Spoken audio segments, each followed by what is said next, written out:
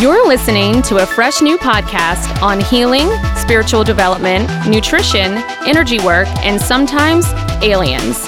From the owner of the celebrity-acclaimed Raw Republic Juice Bar and Wellness Center in New Orleans, Louisiana, Sheena Manina. Yes, that's her real name. This is Raw Talk with Sheena. Hello, everyone. Welcome back for another episode this week. I am so excited to have another special guest who I am so fortunate came to me. So we're in New Orleans at the Space again, and I have Alejandro Lazaro. Did I say that semi-correctly? Yes.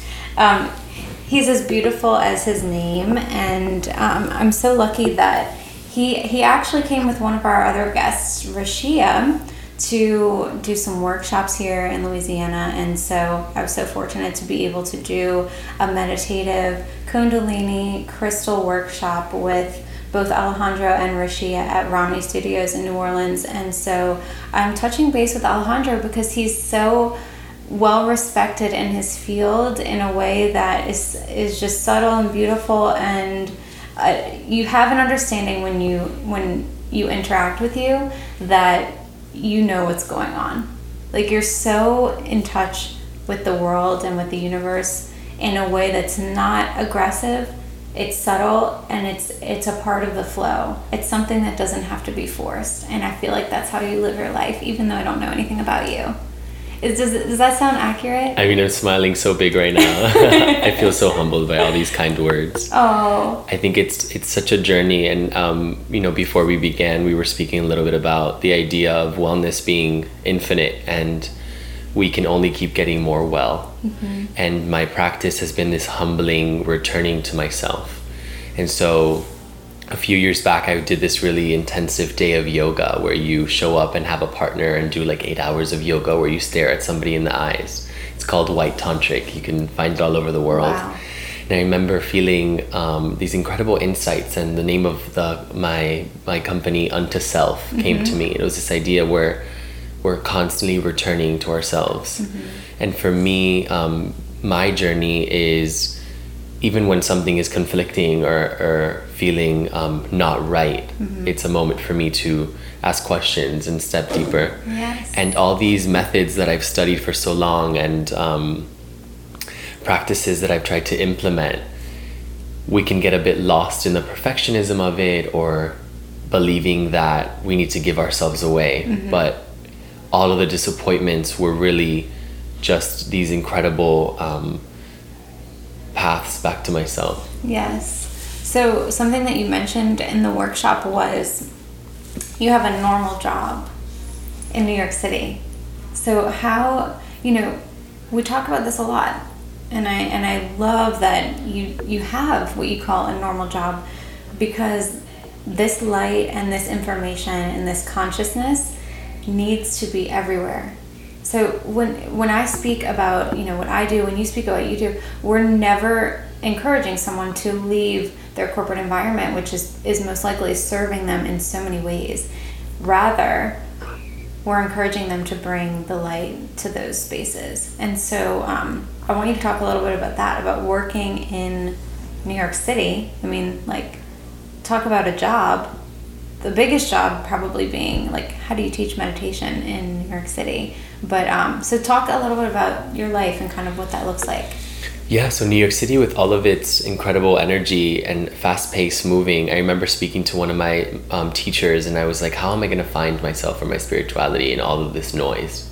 And he almost looked at me and goes, where else better to find it within the noise? And for me, I've been humbled because I started off my career in New York working in PR and fashion, and I was very lost in a lot of, I guess you can say, materialism, that if it's not well balanced, it doesn't serve you. And I love that you're using this type of wording, because it really resonates with me. And I think that for a long time I didn't know that I could have these outlets of wellness. And I had these normal jobs. I work at an architecture firm, and I handle operations, and I do invoicing or scopes of work and deal with clients. And for me, it's quite interesting because I'm still a normal person, and I still have my bad days. And for me, I don't even consider them bad, but I consider them moments of learning, whereas somebody else could be disappointed that I'm not at this high resonance that I, pretty much am all the time. But Right. And so I've had these really interesting moments where I feel like I've been able to bring my mindfulness to moments where before I would have really sabotaged something or written an inappropriate email. Yes. And just really catching myself, giving some space, and then acting thereafter. And I had one of the biggest lessons I've had. It was quite recently, a few weeks ago, where the man that I work for, he mentioned a comment like, well, I thought you were a yogi and you were supposed to. And I looked at him and I automatically almost felt like this dagger was coming to my heart, like of disappointment, and something was shattered. And I realized, as the Buddhists teach you, there's nothing to protect, we're not the one. Right. And so it was this moment where I saw the dagger didn't even hit me because there's nothing to hit. And I just saw him and I had so much compassion for myself because I was like, I am, and I'm working on myself to be more open. And whereas before I would have been angry at him and judged him, I felt like I had more compassion for him because Yes. I know that it's not even his own fault that he believes what he believes or acts what he acts. Right. And sometimes maybe it comes forward as a question. I thought you were supposed to be a yogi, but from an outsider's perspective, he wants to know more about you. That's his access point to get more information about how you're living in a more connected space. And that never means that we won't experience the range of human emotions because we're more connected. But hopefully, actually, we'll feel them more fully, and we will be able to work in creating more of that joy-centered space. So what are you doing outside of your normal job? You are teaching meditation in New York? Yeah, so I trained a special type of yoga called Kundalini that was brought to the West by a master, Yogi Bhajan. It's a yoga that's brought from the north of India, and it's really interesting because there's a mystic named Patanjali where a lot of the roots of the different styles of yoga come from. And Patanjali Joyce? No, different. Yeah, it's a different. Okay. And so Patanjali leaves this eightfold path in which he says in order to attain enlightenment, and one of them is asana, which is vinyasa and movement, and another one is breath work, another one is meditation, and then there's more complex systems of meditation within that are the other paths. And Kundalini incorporates many aspects, whereas you go to a vinyasa class and sometimes you just work the physical body instead of working. And so for me, my practice with Kundalini meditation is how can I expand my mind to be able to show up to life. I tell people it's more than okay to get stressed. It actually might save your life, but it's not okay to stay stressed. And so meditation, when you're sitting there and trying to be aware, you're not trying to silence the mind. You're trying to be present so that if the mind needs to de-stress with its thinking and you're being distracted, you just return it to either the mantra you're using or to the breath work. And so in my work, I have the special opportunity to work with people and meet them where they are. So in my private sessions, whether it's let's set you up with a 5-minute routine, or let's set you up with 20 minutes and meet you where you are. I had a client once that had an overly developed sex drive. We can work on that. Or I had a client that was dealing with a lack of creativity. And so you could quite systematically diagnose and work on things specifically. And then moreover, I teach around the city. I get some cool opportunities. I'm collaborating now with Soho House, this hotel chain. Gosh, I love Soho House. Yeah, they have this new location in the Lower East Side called Ludlow. So I'll be teaching some yoga there. Very cool. And then I teach around different studios in the city, and I've been doing a lot of traveling with my workshops. Rishi and I have gotten the great opportunity to do that, which I look to expand. Yes. What inspired you to do a workshop setting for your practice? Rishi and I were, speaking about how we could come up with ways to connect with the community. I feel like so much of what I do is research for myself, and I'm such a firm believer that when you love yourself, you can offer space for people to love themselves, and this is the highest grace I think so much in our society we're taught to love each other, meaning I need something from you or I need for you to be somebody else. And then there's confusion, there's all these wires crossed. And I'm like, cut the middleman out, come back home and really work on this. And so my mother prompted, I'm originally from Miami, and my mother, she called me one day, she goes, I have a group of like 7 friends that, if you come to town, they'd love to do a session. And then it grew to 20 people. And then Rashia came along. And then so a typical workshop that Rashia and I kind of work on is we do like an hour of yoga and meditation. And then we get into some kind of crystal work where she talks a little bit about their energetic properties. We put them on the body. And then there's a bit of sound healing, which has been developing so naturally. Yes, because, I've done a few Kundalini classes before. The workshop was very different in a sense that it felt like you were connecting to the energy of the room and guiding from there. So instead of it being sort of this rigid, because sometimes Kundalini has sort of a rigidness in its community, or a little bit of some people have some hesitation in trying it because they feel that it's rule-based or something like that. It could feel religious. Yes, it can feel religious. And so the way that you brought it into the space was so open and so connected to the energetic qualities of the room that it was just able to lift everyone. And so I think that's so cool. And I also want to know, because I'm sure that you probably use that same tactic when you're trying to shift something that one of your clients is experiencing. So how do you connect with sort of that intention, and how does that come through the meditations that you're leading in the yoga? I think for me it starts at home in developing my intuition. As a child I was highly intuitive and I felt like the world kept telling me like no, and then I realized that I felt so depleted that I was drawn to things like Kundalini. And so Rashia and I have started this really beautiful community that's called QUE. CUE, Q. Q. And so it stands for cultivate, unveil, expand. And so we cultivate through practice, and it unveils things in our lives. And then ultimately it's for our larger expansion to understand that we are everything, our good, our bad, and how can we continue to expand. And so when I'm working with people, my ego is just as powerful as anyone else's. And if anything, meditation can make your ego very powerful. And so for me, it's very important to study morality and to study ethics and to study compassion, because this grounds my intuition. And I think sometimes this is what's missing. I've been studying a lot of Tibetan Buddhism. It's actually a huge base of what I teach as well.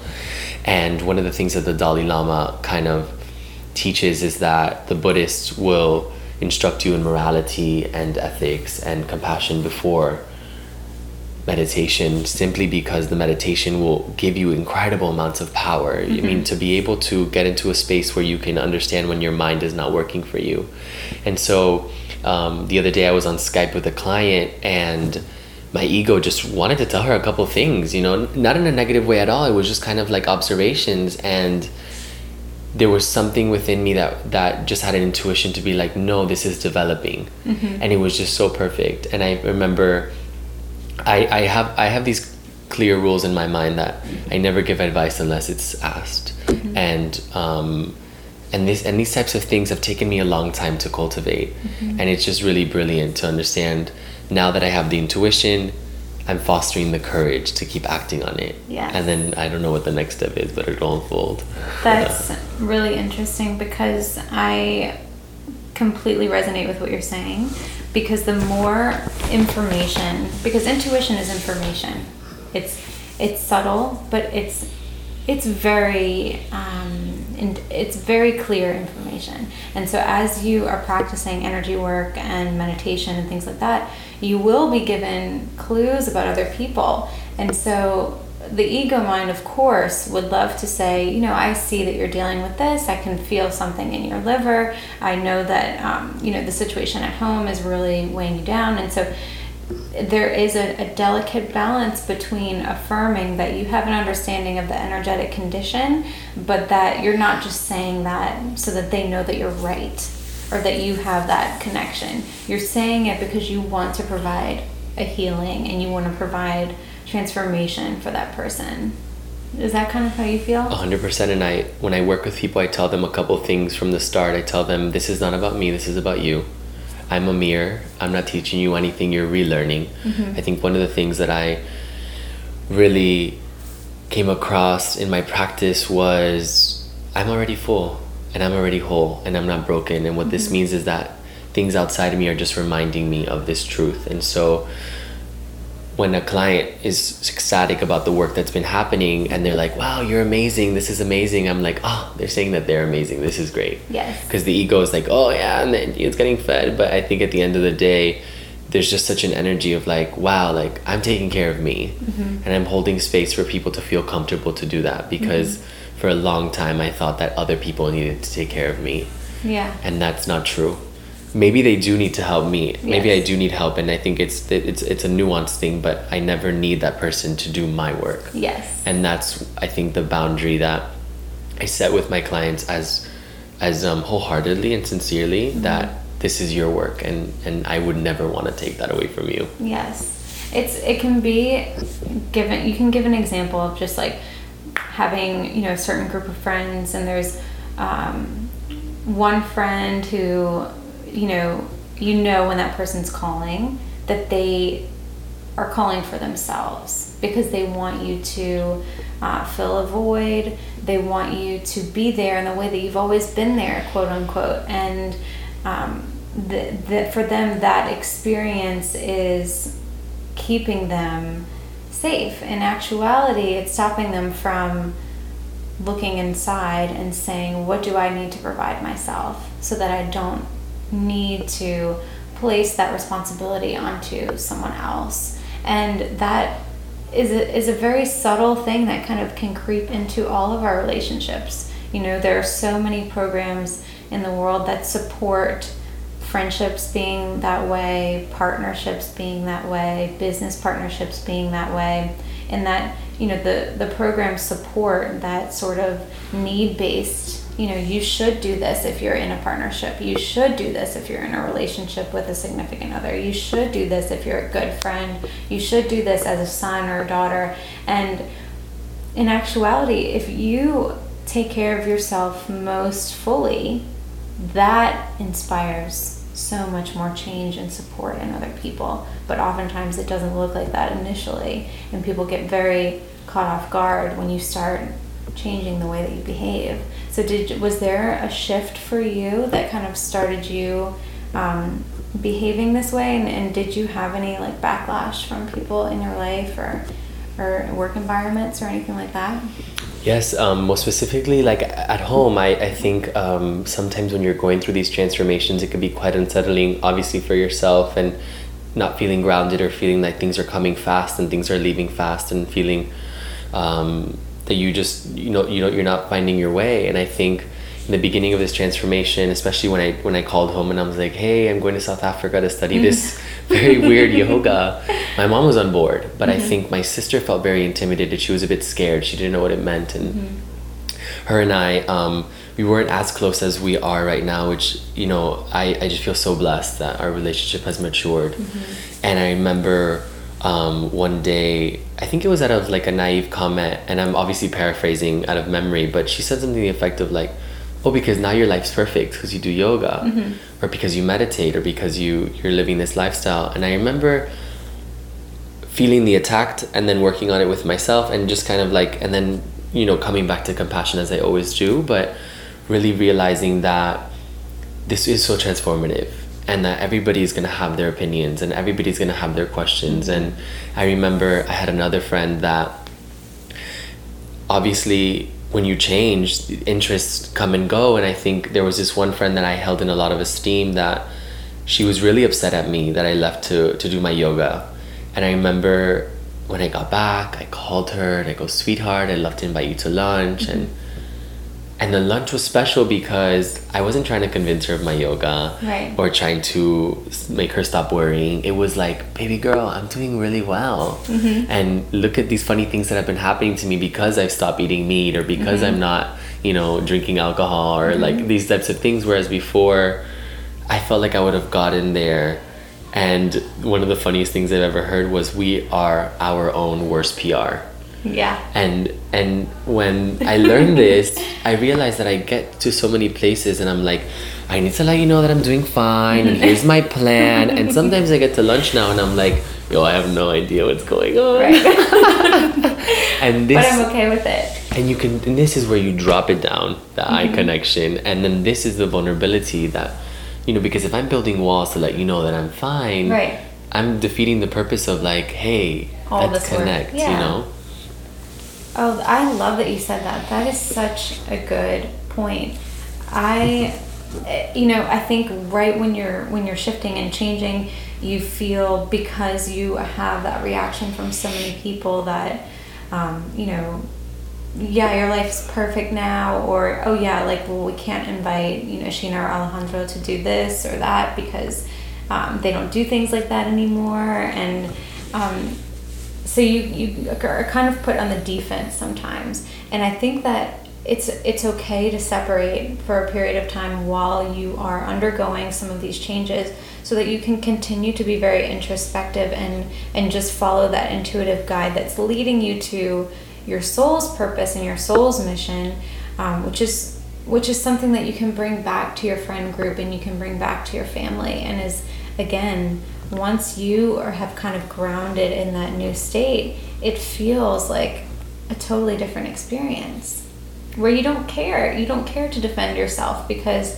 you've loved and you've come to the point of loving the part of you that is not perfect, and you're okay with it.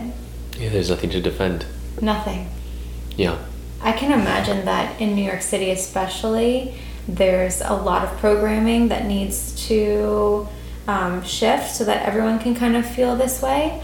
So what are kind of the themes of what you are bringing into your work through the meditation and the yoga? What are some things that you think are helping people kind of shift? I think it's really understanding that if you don't take time away from the constant download and that constant stream, whether it's social media or even TV. I grew up on TV as a child, and I remember feeling so identified with that. And after I left home at 18, I've never had a TV in terms of cable. And so it's really interesting because going back to that very prophetic day of White Tantric, where, the name of my company came to me, I also got an insight that what's been working for me is that private practice, that self-practice.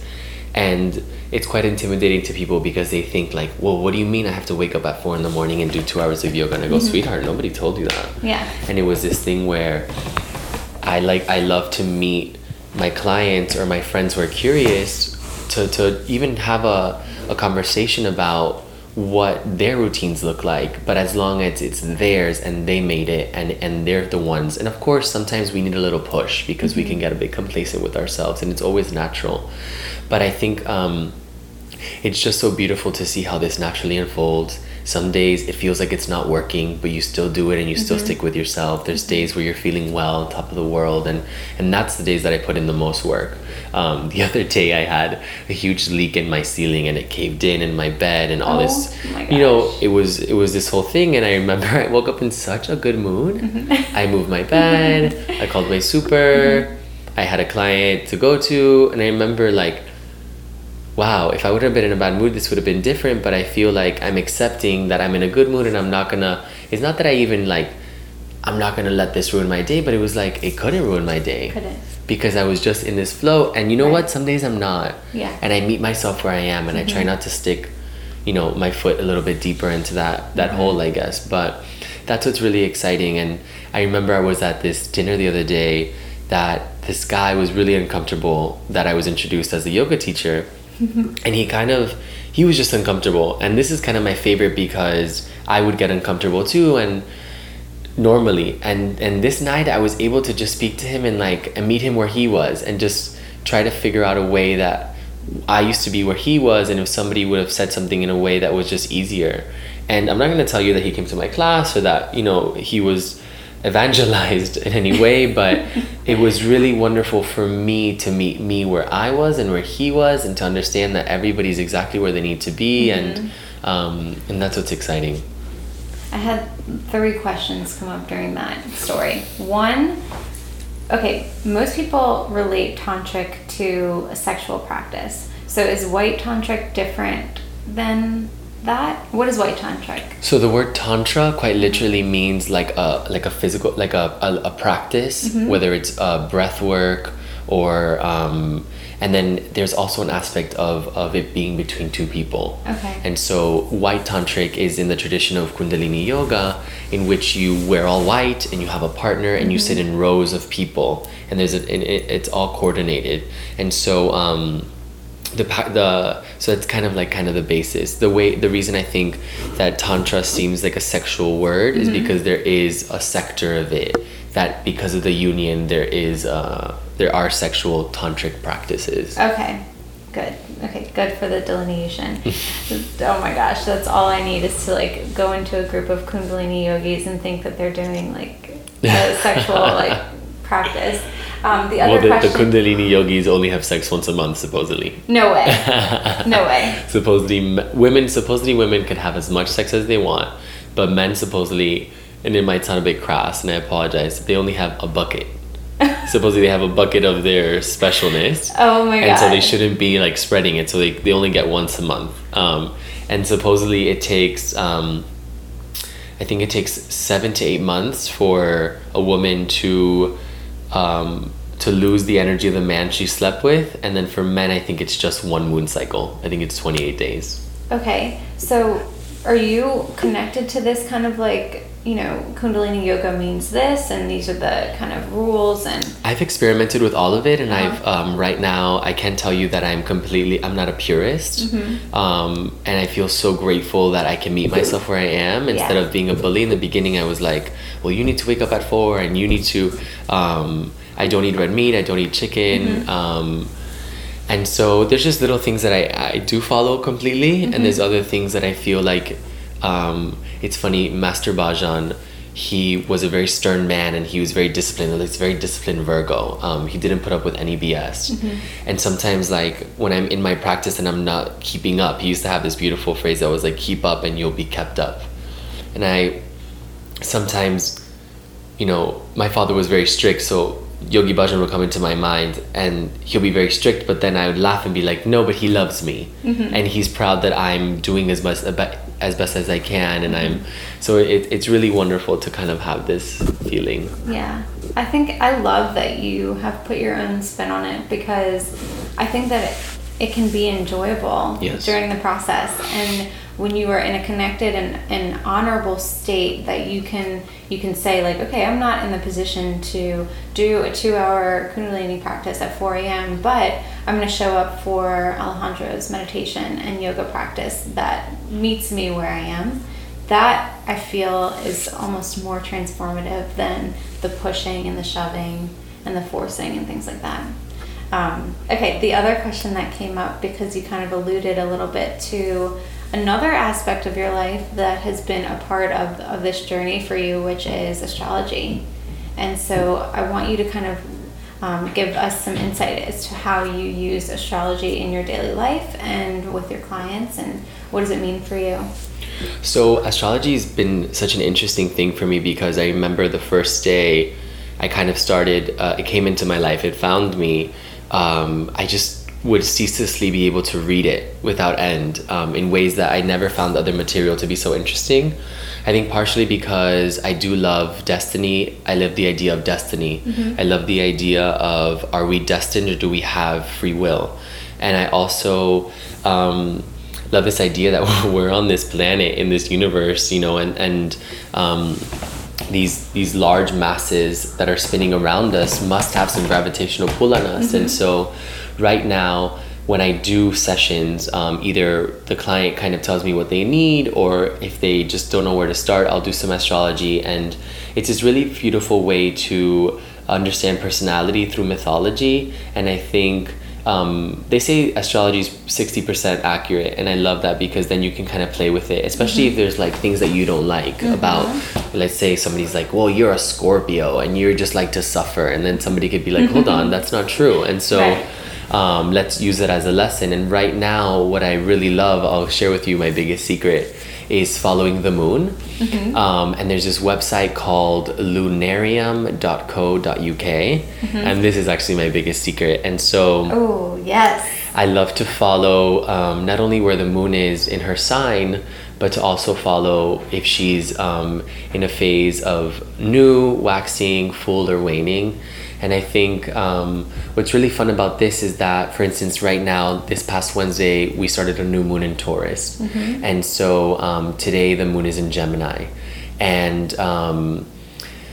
since it's still a new moon, we're still sowing intentions. This is a nice moment to be reflective, to really get in touch with things that we want to, habits we want to implement. And then the full moon comes around, and it's kind of more of a step back and allow for these energies to kind of move forward. So when I'm working with, it could seem a bit neurotic sometimes, but I do pick dates to work with people, and I do pick dates to launch things, and I do pick my Rashia actually last because her friend was like, well, I don't know, I have 3 wedding dates. She goes, why haven't you contacted Alejandro already? And I'm not by any means any certified, by books astrologer, but I feel like maybe from past lives I was, but I have this connection with timing as well. Yeah, I mean, whenever you can be so immersed in information or data or an experience, like you were saying, you read the astrology books like they were, it's almost like when that happens, there's a resonance with your soul that you've already seen this information. It makes sense in a way that it actually speaks to the truth of what you believe to be the truth of the universe, which is why oftentimes when we're reading things in college that don't resonate with this human experience as we need it to be in our perception, it's so boring and it's just laborious, and it's like working through cement. Whereas when something resonates with your soul, you just give me more, and it's seamless in the way that it kind of just like goes into you. And I love the fact that you're not certified, because if you were certified, that would probably mean that you were adhering to some other set of rules. I love that you know it and love it and can work that intuitive part of it that actually gives, in my understanding, more information and more insight. Because these are, like us, these are spiritual beings in the universe. They experience changes and things like that. So it's almost difficult to say that, anyone knows for sure any truth where, you can be certified or something like that. It's almost that you have to have this open-ended aspect to it so that it can evolve. Do you kind of resonate with that? 100%.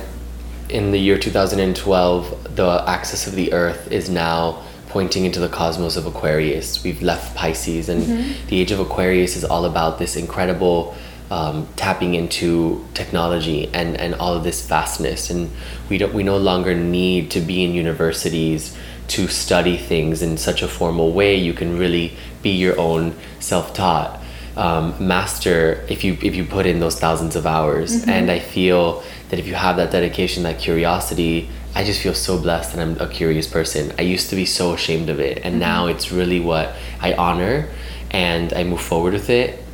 And I tell people when I do give readings, because I love doing the work more. I love like sitting in the meditation and really, but sometimes people do need some inspiration through a reading of sorts. And what I do tell them is that this is my interpretation, and I feel. My friend told me once that I'm a little too positive, and I told her, well, this is how I read it, because I feel like there's always such a spin on things. And I listen to the victim voice in my head sometimes, and I learn from it and how I can turn that around and really live from a place of courage, to stand where I stand. Yeah. Can you give an example in like something that you've seen in one of your clients or with yourself, like an example of something that you've seen, you've looked at it from all these perspectives, and you've been able to shift that experience in your reality or in the client's reality? 100%. There's this client that I have. She's so lovely to work with, and she went through this tragedy where one of her friends was murdered, and she felt a lot of like guilt about it. And I think we sat down and we wrote a letter to her friend, and we realized that her friend had nothing to do with how she was feeling. And it was this really liberating moment where she was able to thank her friend for that situation, so that she could find this incredible truth, and that made her dive into an incredible compassion for herself. And then she saw the event for what it was. Another client of mine, her husband cheated on her about like 20 years ago, and we were doing this worksheet that I like to do. And she realized that he cheated on her once, but she cheated on him for 20 years by always bringing it back to the present moment, and cheating each other of being able to start fresh or having a discussion, because she felt so proud of these values of men are not supposed to cheat, and you're my husband, and XYZ. And she was able, it was such a profound moment for her, because she realized that every time that she thought that he was a bad person, she realized that she was bringing that energy to herself, and she was carrying that. And she was thanking me so profusely. I was like, sweetheart, this was your work. I thank you for showing me this depth, and this is the humility that I work with people, and like I'm the one who's learning about myself, because like I said, this wellness is infinite. You can only keep getting more well. You can only keep getting more expansive within your being. Oh my God, those are beautiful examples. Wow. And just a testament to the fact that anything can be transformed, and you can experience joy through what some may perceive as tragedy or sadness. I was kind of wanting to give our listeners a part of you, and so to move forward with, and just kind of to begin experiencing some of your openness and also connectedness. And so what are some of the practices that you recommend for people who may not be able to see you, even though I think that everyone should come to one of your workshops or retreats? What are some things that you recommend people start if they're interested, and if this resonated with them? How can they start researching it or bringing some part of it into their life? I definitely I have some authors that I love. I love an author named Mark Epstein. He brings an intellectual Western psychological take on Buddhism, and it's really incredible. That's a great start. Thoughts Without a Thinker by Mark Epstein is a really fabulous book. I also love the philosopher Byron Katie. She has this book, 1,000 Names for Joy, which for me has always been really special. Or another book that she has that's called Loving What Is. These are just kind of wonderful steps into. People always ask me what my take on spirituality is. What is spirituality? And I tell them anything that really connects you with yourself, your intuition, and anything that's a little bit that has to do with things that are deeper than the five senses. How can we develop our senses in a different way? And intuition is very much something like this. I also recommend this doctor named Dr. Miles Neal. You can find his guided meditations. He's helped me a lot. He's also another Tibetan Buddhist psychotherapist who's doing amazing work in the field. And his loving kindness and compassion meditations are, I think, the place to start. It's you sit with yourself and you begin to recite phrases of love and compassion to yourself. Oh my God! And you do it to neutral people, and then you do it to people who are causing you affliction, and then ultimately the people you love.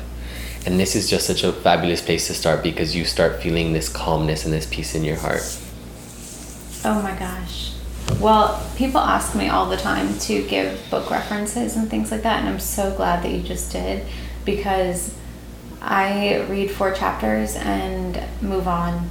For some reason, I don't have that tactile experience with books and information, but those sound like amazing suggestions. So thank you for saying that.